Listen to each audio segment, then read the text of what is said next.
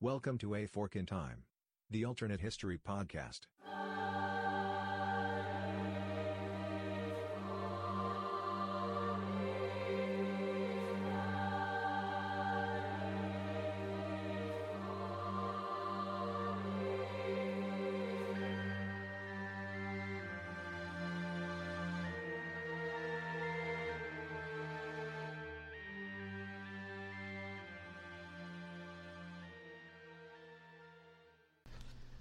Welcome to A Fork in Time, the alternate history podcast. I'm Don Shelley, joined today by my very special co-host. She also happens to be my daughter. That's Alexis Shelley. How are you doing today, Alexis? I'm great. Thanks for having me. Yeah, you will see Alexis appear prominently on the podcast, and it will probably almost always center around one particular type of topic. And the reason for that is my daughter, who is a native Texan and is a United States citizen, has an affliction. Alexis, what is your affliction? I am a proud, I will not apologize for it, Britophile. She's a Britophile. Now, I didn't hear her say Anglophile, so there's probably some little distinction that I don't even understand in that community that she probably can explain to you. But although I am very much a fan of history, as is Alexis, by far, Alexis greatly enjoys English history. British history. I know that that's not the same thing, and we won't chase that rabbit here today, but she's going to be joining me frequently as a co-host on A Fork in Time, and I'm glad to have her today, particularly for the topic that we're talking about today. For most of you, and it certainly would be probably true for me, Alexis, what do you think most people would think of if I say King Arthur? I have Orlando Bloom and Keira Knightley popping in my head. You know, Guinevere and Round Table and Knights, something along that vein. Some legends, maybe some misty cliffs somewhere. This magician guy named Merlin running around, a sword and a stone, all kinds of other things. Sort of the typical things that we know as the quote-unquote Arthurian legends. Mm-hmm. We know perhaps there was a historical King Arthur. I've seen and read things on that before. But we do know from reality outside of the mythical King Arthur, was there ever a real King Arthur in the history of England? No. No. So the history of England, the kings of England go back for over a millennia. Yes. Well, the queens of England too. That's a whole other story. But go back for over a millennia, but none of them happen to be named Arthur. No. Okay. But there could have been a King Arthur. There could have been. There could have been a King Arthur. In fact, that's going to be the topic of our show today, which is I think one of the legends around the mythical King Arthur is the once and future king. We may call this one the once and never became the king in the case of King Arthur here. So as the podcast is new, some of you may not understand sort of the format that we'll generally use. So this is probably a good time to talk about how we do that. The concept of A Fork in Time is what would happen if at a particular moment in time something was changed. So you might call that the moment of deflection. You might call that the moment that the timelines diverged. And so what we will typically do on A Fork in Time is that we will pinpoint that particular moment in time, and then we will talk about sort of the two paths that existed. We'll sort of always start by giving a background and understanding of what I'll dub, for lack of a better term, real history. In other words, the real path that history went down. In other words, the event that is the deflection point occurred or didn't occur, as the situation might be. And then we'll pursue the other path, the other fork in the road of time, which would be if that event had occurred differently. And so while there's a lot of different ways to approach alternative history, or what historians call counterfactuals, looking at the what-ifs of history, which is what the podcast is all about. We're always going to try to look at a particular moment, a particular event, and then look at how the two paths would have diverged from that event. Now, what that doesn't mean is that just because you initially went left when history and reality went right, doesn't mean that eventually a road or a detour might not have taken it back to the same place. Sometimes the detour may be short. I think we'll discover when we talk through other things, the detour sometimes may be long. And that's why exploring the what-ifs can be an interesting thing there. So as a starting point, we're going to focus around, and we've agreed that our counterfactual what-if, the fork in time, is actually going to be the death of this person who would have been King Arthur. Yes. And so if we're getting in the Wayback Machine and traveling back in time, what year are we going to have to find our way back to? Well, eventually we're going to end up in 1502. 1502. So this is the early part of what we think of as being the 16th century. England, April the 2nd, 1502, particularly is the date of Arthur's death. What is the state or the situation of England, and where does it come in sort of in the last, let's say, 100 to 150 years? Sure. So Arthur is the son, he's the first son of Henry VII and his wife Elizabeth. Henry VII is actually the founding member of his dynasty. He founds the Tudor dynasty. He's the first monarch in that dynasty. And that comes at the end of a long series of struggles that actually is termed in history the War of the Roses. Henry VII actually is a descendant of the Lancastrian line, which is represented by a red rose, and he is married to the daughter of Edward IV, who is the last Yorkist king. The Yorks are represented by a white rose, so hence the War of the Roses. And through the marriage of Henry VII and Elizabeth of York, they actually combine those two dynasties. Actually, his symbol is a white rose and a red rose put together, making the Tudor rose, which you might have seen. Okay, so he doesn't choose the pink rose for reasons that may be lost to history, but so Henry is an important, Henry VII, a lot of Henrys that held the throne in England. Yes. Henry VII. We'll get to them. Yeah, we'll get to them. Yes, but Henry VII is important because of his role in ending that. I guess, for lack of a term, you could call it a civil war of degree, but it was basically a series of wars of succession. Correct. Over the English throne, and wasn't just necessarily limited to England. Other powers on the continent, for example, France and others. Spain and others at various points intervened in that. Yes, a lot of European powers had some skin in the game, so to speak. France, Burgundy, Scotland, Spain, other places like that, all had some varying degree of skin in this game and wanting the outcome to be how they wanted it. So England, as we find it in 1502, and we'll talk a little bit more about the event that's sort of our fork in time, the event that we're looking at here. England is coming to the end of that period. It hasn't risen to the level of ascendancy we'll talk about later during the Elizabethan age, for example. But it's enjoying, for the first time in a long time, internal peace, but also is struggling with its position relative to the other powers, particularly in Europe. Yes. England at this point had just been through many years of internal struggle and civil war, essentially, and so they're trying to find their footing, and also they're at the beginning of a new dynasty. Henry VII is founding this new dynasty, so they're looking for external powers and external allies to bolster themselves up and make themselves into a strong nation. Okay, so Henry VII and his wife, who is... She is Elizabeth of York. She is Edward IV's first daughter. Again, he married her to unite those two factions. Okay, and so they have an older son whose name is... Arthur. And do they have any other children?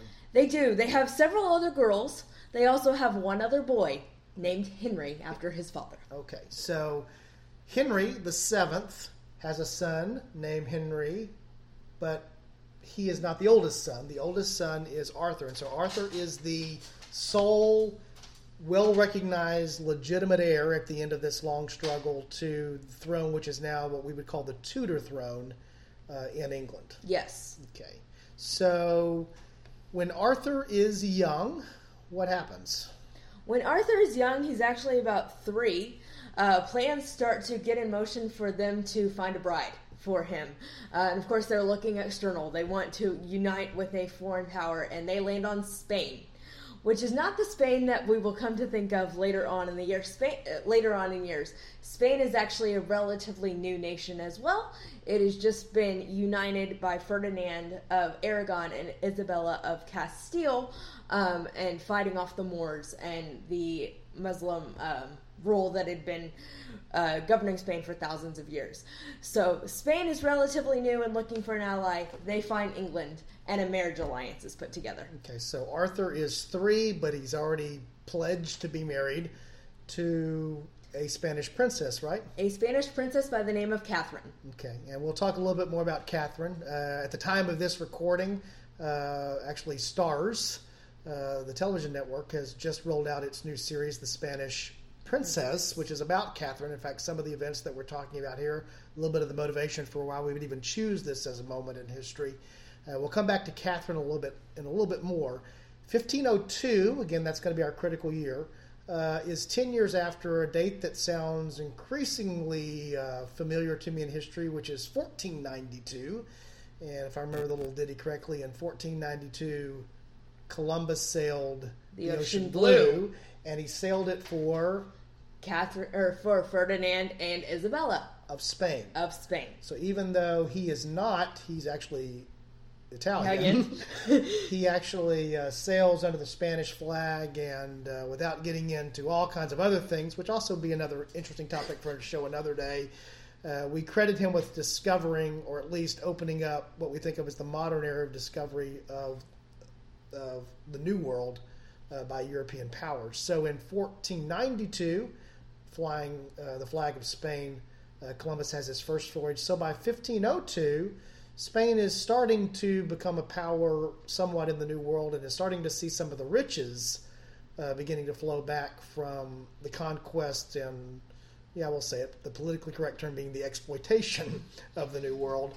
So England is coming out of the end of a period of conflict, as is Spain. Spain is on the rise because of their discoveries and wealth flowing from the New World. So this marriage alliance that's going to marry young Prince Arthur to Princess Catherine will seal the relationship between these two sort of rising, ascending powers in Europe. Yes, it's very beneficial for both involved. And they also share a common enemy, right? They do. Their common enemy, of course, is France, which is the other big important European country at this time. Yeah, and one of the other alliances that exists at that time is France is backing what is still an independent nation that's on the British Isles, and that nation would be... That nation would be Scotland. Kind of the way to think about it is, enemy of my enemy is my friend. Okay, so we have England and Scotland. They've had tensions... On and off for multiple hundreds of years. Yeah, for a long time. England and France have been at war and warring over territorial possessions on the continent for centuries. And Spain and France have also been in conflict as well. Yes. And so sort of the backdrop for our event here, which is going to center around Arthur and his young bride, is the importance of this alliance. Again, it was made, 10 years or so before they actually even meet each other. They corresponded, obviously, through letters and other correspondence. And so the young Catherine comes to England to marry the young Arthur. They are married. And then sort of getting up and introducing our important event, what happens? Things go awry about 6 months into their marriage. They are living in Wales because Arthur is Prince of Wales as the heir to the throne. But Arthur is unfortunately taken ill, and he does not survive. He dies about 6 months into their marriage. Okay, so our fork in time we find specifically as on April the 2nd of 1502, and it's the death of young Prince, the Crown Prince, Henry. And Arthur. I'm sorry, Arthur. That was a Freudian slip, perhaps. So when Arthur dies, he has married, but he has not produced an heir. He has not produced an heir. Okay, so his father, Henry VII, is still king. Mm-hmm. And so as a result of Arthur's death and the way that succession worked, is that if there's no Arthur to be king, who will be king? His next son. Which is? Henry's next son. Yeah, which is also Henry. So we find the history that we know it results in Arthur not becoming king, his brother Henry becoming Henry the Eighth. Who you might have heard of. Yeah, I think we were talking earlier. If you've been to a Renaissance fair or or some type of Renaissance festival, you probably have seen a big fat guy who's the king who runs around. That's normally Henry. Henry VIII. Although we tend to think of Henry sort of as that robust, overweight sort of guy. As a younger man, not quite so much. As a younger man, he was very athletic, very actually musical. Not what we think of when we think Henry VIII. He was exactly the polar opposite of that. Yeah, and so the Henry VIII that we know from history, again, sort of exploring the real history before we talk about the alternate history, he ends up marrying his brother's widow because sealing or continuing to have the alliance, the Spanish alliance, is very important to them. So that was easy to do, right? Not very. It required some dispensations from the Pope because, of course, Catherine had to say that her marriage was not consummated, so that Henry would be allowed to marry her. Had to jump through some hoops, but eventually, yes, he does marry Catherine. Catherine becomes his first wife. Okay. You say his first wife. He had more than one? He had 6. He had 6. Oh, yeah. That's. I will tell a little story on my daughter. She has a coffee mug that when you put hot liquid into it, do the wives disappear or do they appear? The wives disappear, and it actually shows their fates. Okay, so the fact that you can actually need to have a coffee mug to remind you how 6 different women who at various points were married to the King of England tells you a lot about what it was to be Henry's bride. The big issue, as we know from history, is that Henry and Catherine, then Henry and his subsequent wives, are never able to produce a living male heir. And so what does that produce in our real timeline of history? What does that eventually lead to? So ultimately, that leads to, of course, Henry VIII. He does produce one male heir, Edward VI, who lives for about 15 years, but that's not a long time. And especially not a long time given how long Henry lived. Edward VI only ruled for about 6 years, but he was the only son. So the throne then passes to his 2 daughters, Mary and Elizabeth in turn. But Elizabeth, of course, Elizabeth I is known as the Virgin Queen, meaning she never marries, she never has children. So on her death, the throne actually passes to her cousin, by another child of Henry VII, a daughter actually, who had gone up north and married the Scottish king. And that son, who's James VI of Scotland, comes down, becomes James I of England, and eventually unites the crowns of England and Scotland.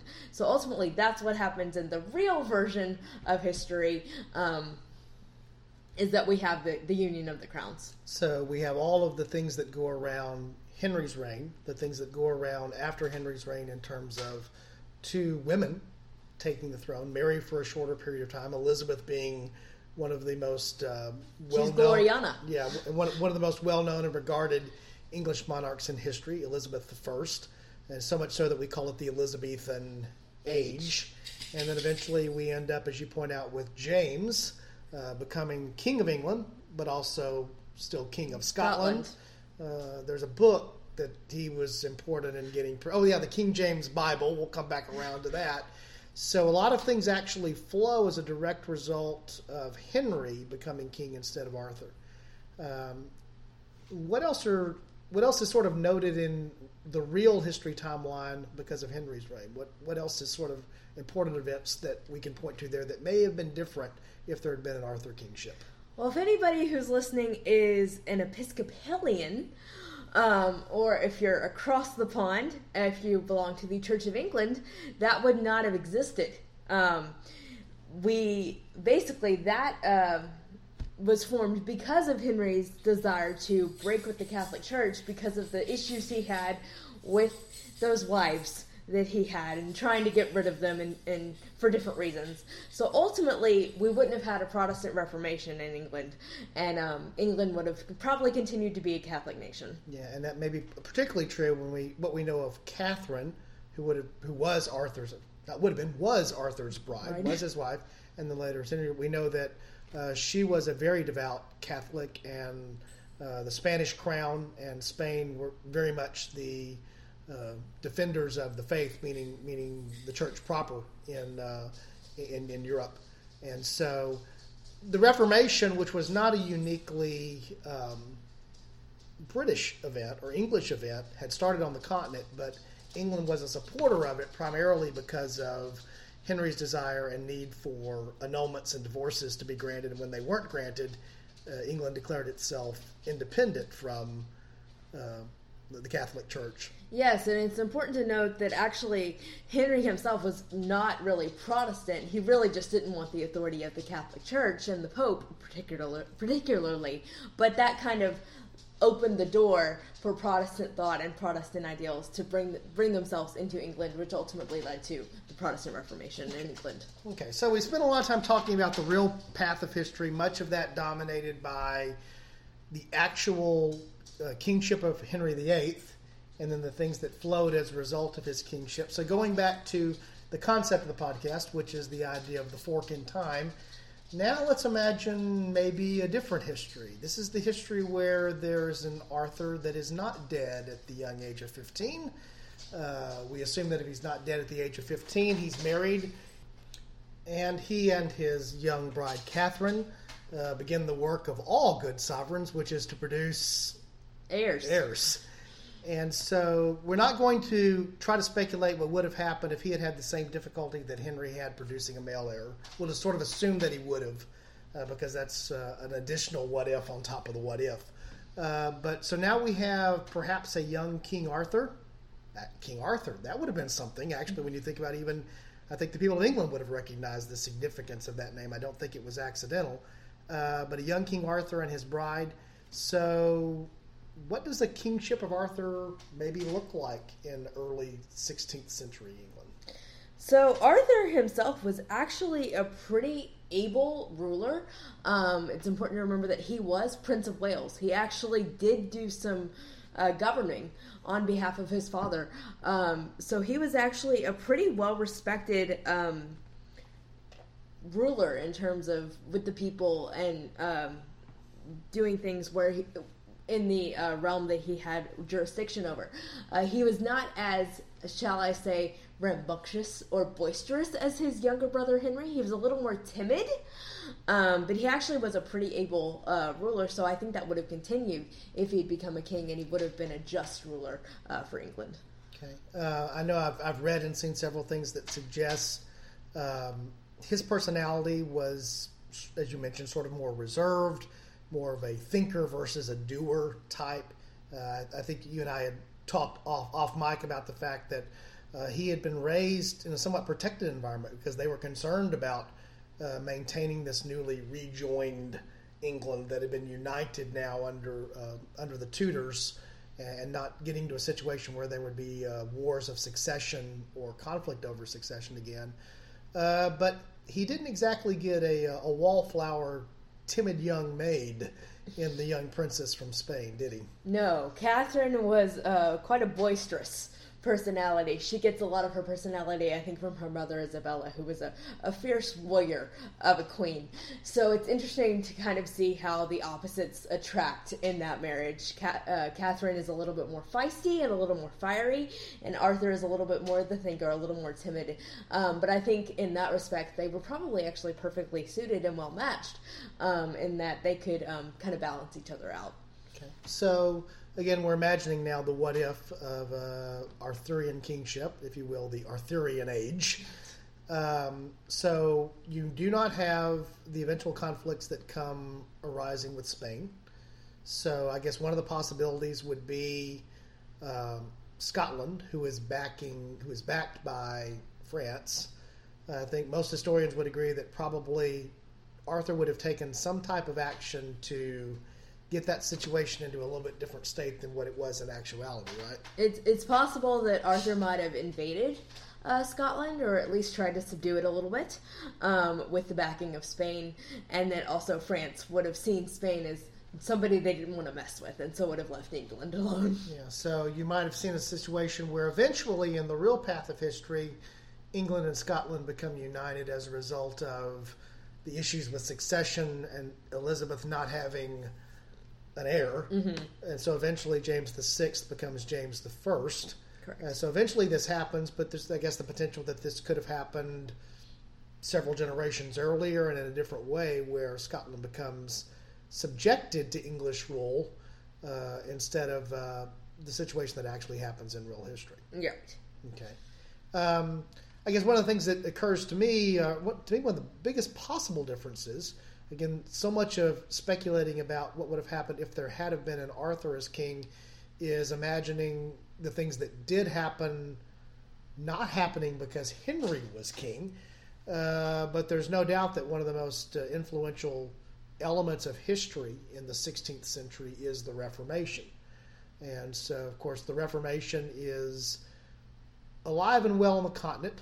Martin Luther, and he's put those 95 Theses up. Yeah, and we're not suggesting that doesn't happen if Arthur is king versus Henry, but certainly because of Henry and his need for the situation with his queens and divorces and those types of things, England becomes a supporter of the Reformation versus someone who's opposing the Reformation. I think it's a pretty fair assumption that Catherine, who would have been Queen of England and a devout Catholic, probably would not have exactly have been the most likely ally for the Reformation. Probably a fair bet, right? Definitely not. She was a devout Catholic, and I don't think Protestantism would have taken a firm route if Catherine had been allowed to be queen. So we may have seen, I think we would have seen the Reformation because it happened. We would have seen a form of the Reformation, but I guess what we're saying is a likely outcome of Arthur on the throne would not have been the English Reformation as we know it. And then, of course, that leads to other events in English history where there's Counter-Reformation and there's other things that happens there. And I guess one possible way that you can flow the alternate history here is thinking about the history of the New World in religious terms, because a good bit of the English settlement that comes across is not the result of the same motivations that Spanish explorers had, but as a result of religious pilgrims that are fleeing England. They're fleeing persecution, absolutely. Spain is coming over for conquest, of course. They want the riches, whereas English settlers are fleeing because of religious persecution. So it's possible that if Arthur had been allowed to rule and with Catherine at his side, we would have had a different religious landscape in England, and we might not have seen the religious persecution and the fleeing that we would have seen to the New World. So one possible outcome of this sort of turning left on the road of history instead of the road or the right at this particular breaking point would be the impact on what we might think of as American history, if there would have even been something that we think of as being American history with a little bit of a difference there. One other possible way to look at it is, okay, so Arthur is king, Henry is not. Again, we're not going to assume a scenario where maybe Arthur, hard for me to say that sometimes, Arthur lives but doesn't produce a male heir, or some scenario where Henry would have assumed the throne in some other way. So let's assume that we have a healthy Arthur on the throne, thriving with heirs. Henry's not king. What's a second son of Henry VII to do if you're not the king?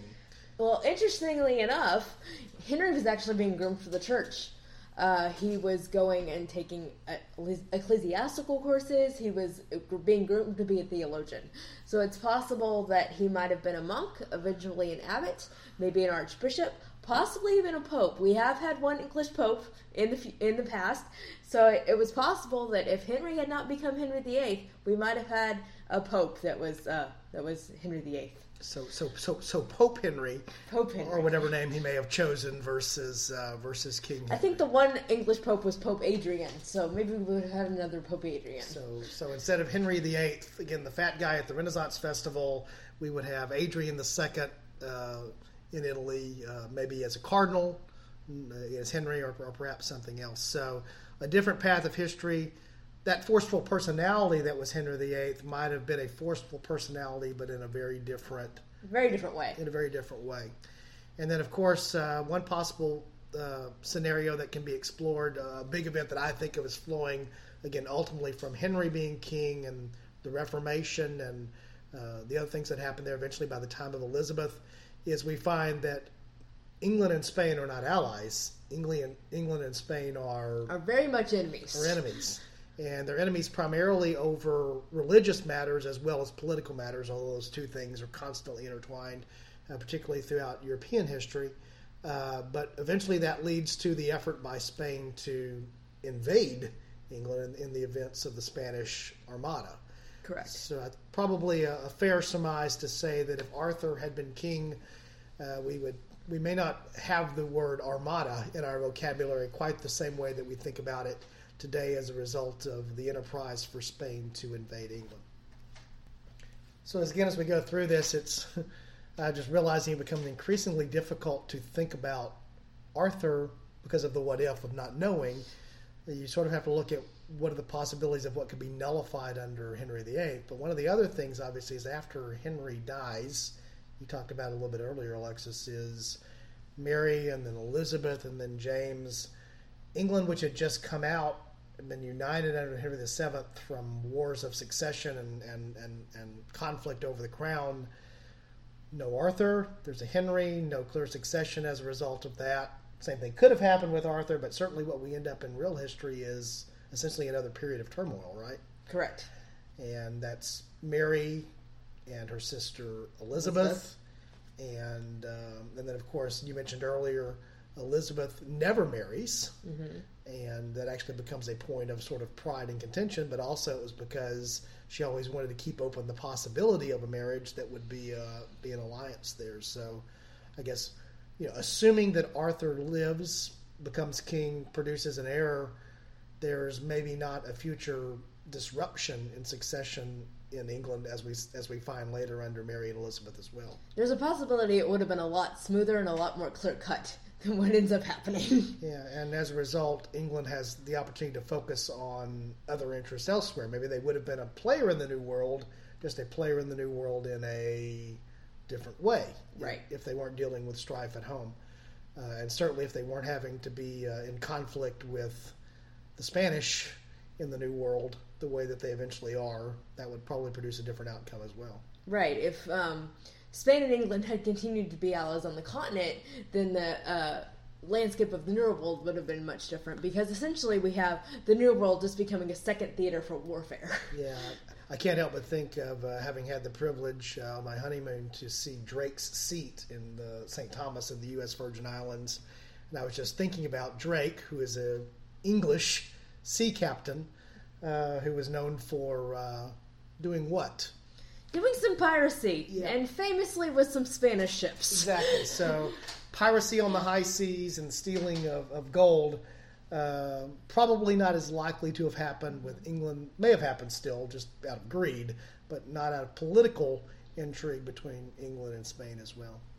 So trying to think if there's anything else that's really other main topics, but certainly I think it's probably a fair thing to say that for most people, even who are familiar with history, Arthur is sort of an unknown character. He's a footnote to history, right? He's very much a footnote. A lot of people he kind of gets passed over, especially when you consider who his brother is. Yeah, sort of in the shadow of his brother as a result of the events that are there. So again, while we're exploring the idea of a King Arthur, I think a lot of it's the realization of, there was an Arthur, other than that mythical guy that we talked about as well.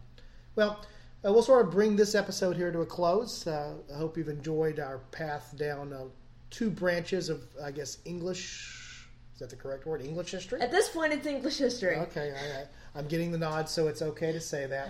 The two paths of English history that were fatefully decided that particular day with the death of Arthur there in 1502. And certainly that event, and what may seem like a small change, casts a big shadow for several hundreds of years on the continent of Europe and probably globally as well. And certainly we wouldn't have the amount of TV shows that we've had. I think Arthur wouldn't have been quite as tantalizing of a subject as his younger brother became. Well, let's just say this: the Tudors on Showtime probably would have been a little bit different with Arthur Tudor versus Henry Tudor. Maybe a little. Probably, no doubt about that. Well, again, we thank you for joining us here. If you've enjoyed the podcast, and we hope that you have, you can express that enjoyment by leaving reviews for us there on iTunes. Positive reviews are always helpful. Should also mention that you'll see in the show notes there that we have a Patreon page as well. So if you're interested in helping to support the podcast, you can be a supporter there, and that includes the ability to provide financial support if you'd like to. Leave that up to you as well, but all that information can be found on our Patreon page. Again, we've enjoyed having you with us. We thank you for joining us. Hope that you found something of interest. You learned something today, and realized that, as is always the case, small events, a little drop of a rock in the pond can have a big ripple throughout history. So thanks for joining us here on A Fork in Time, and we look forward to seeing you again soon. Thanks.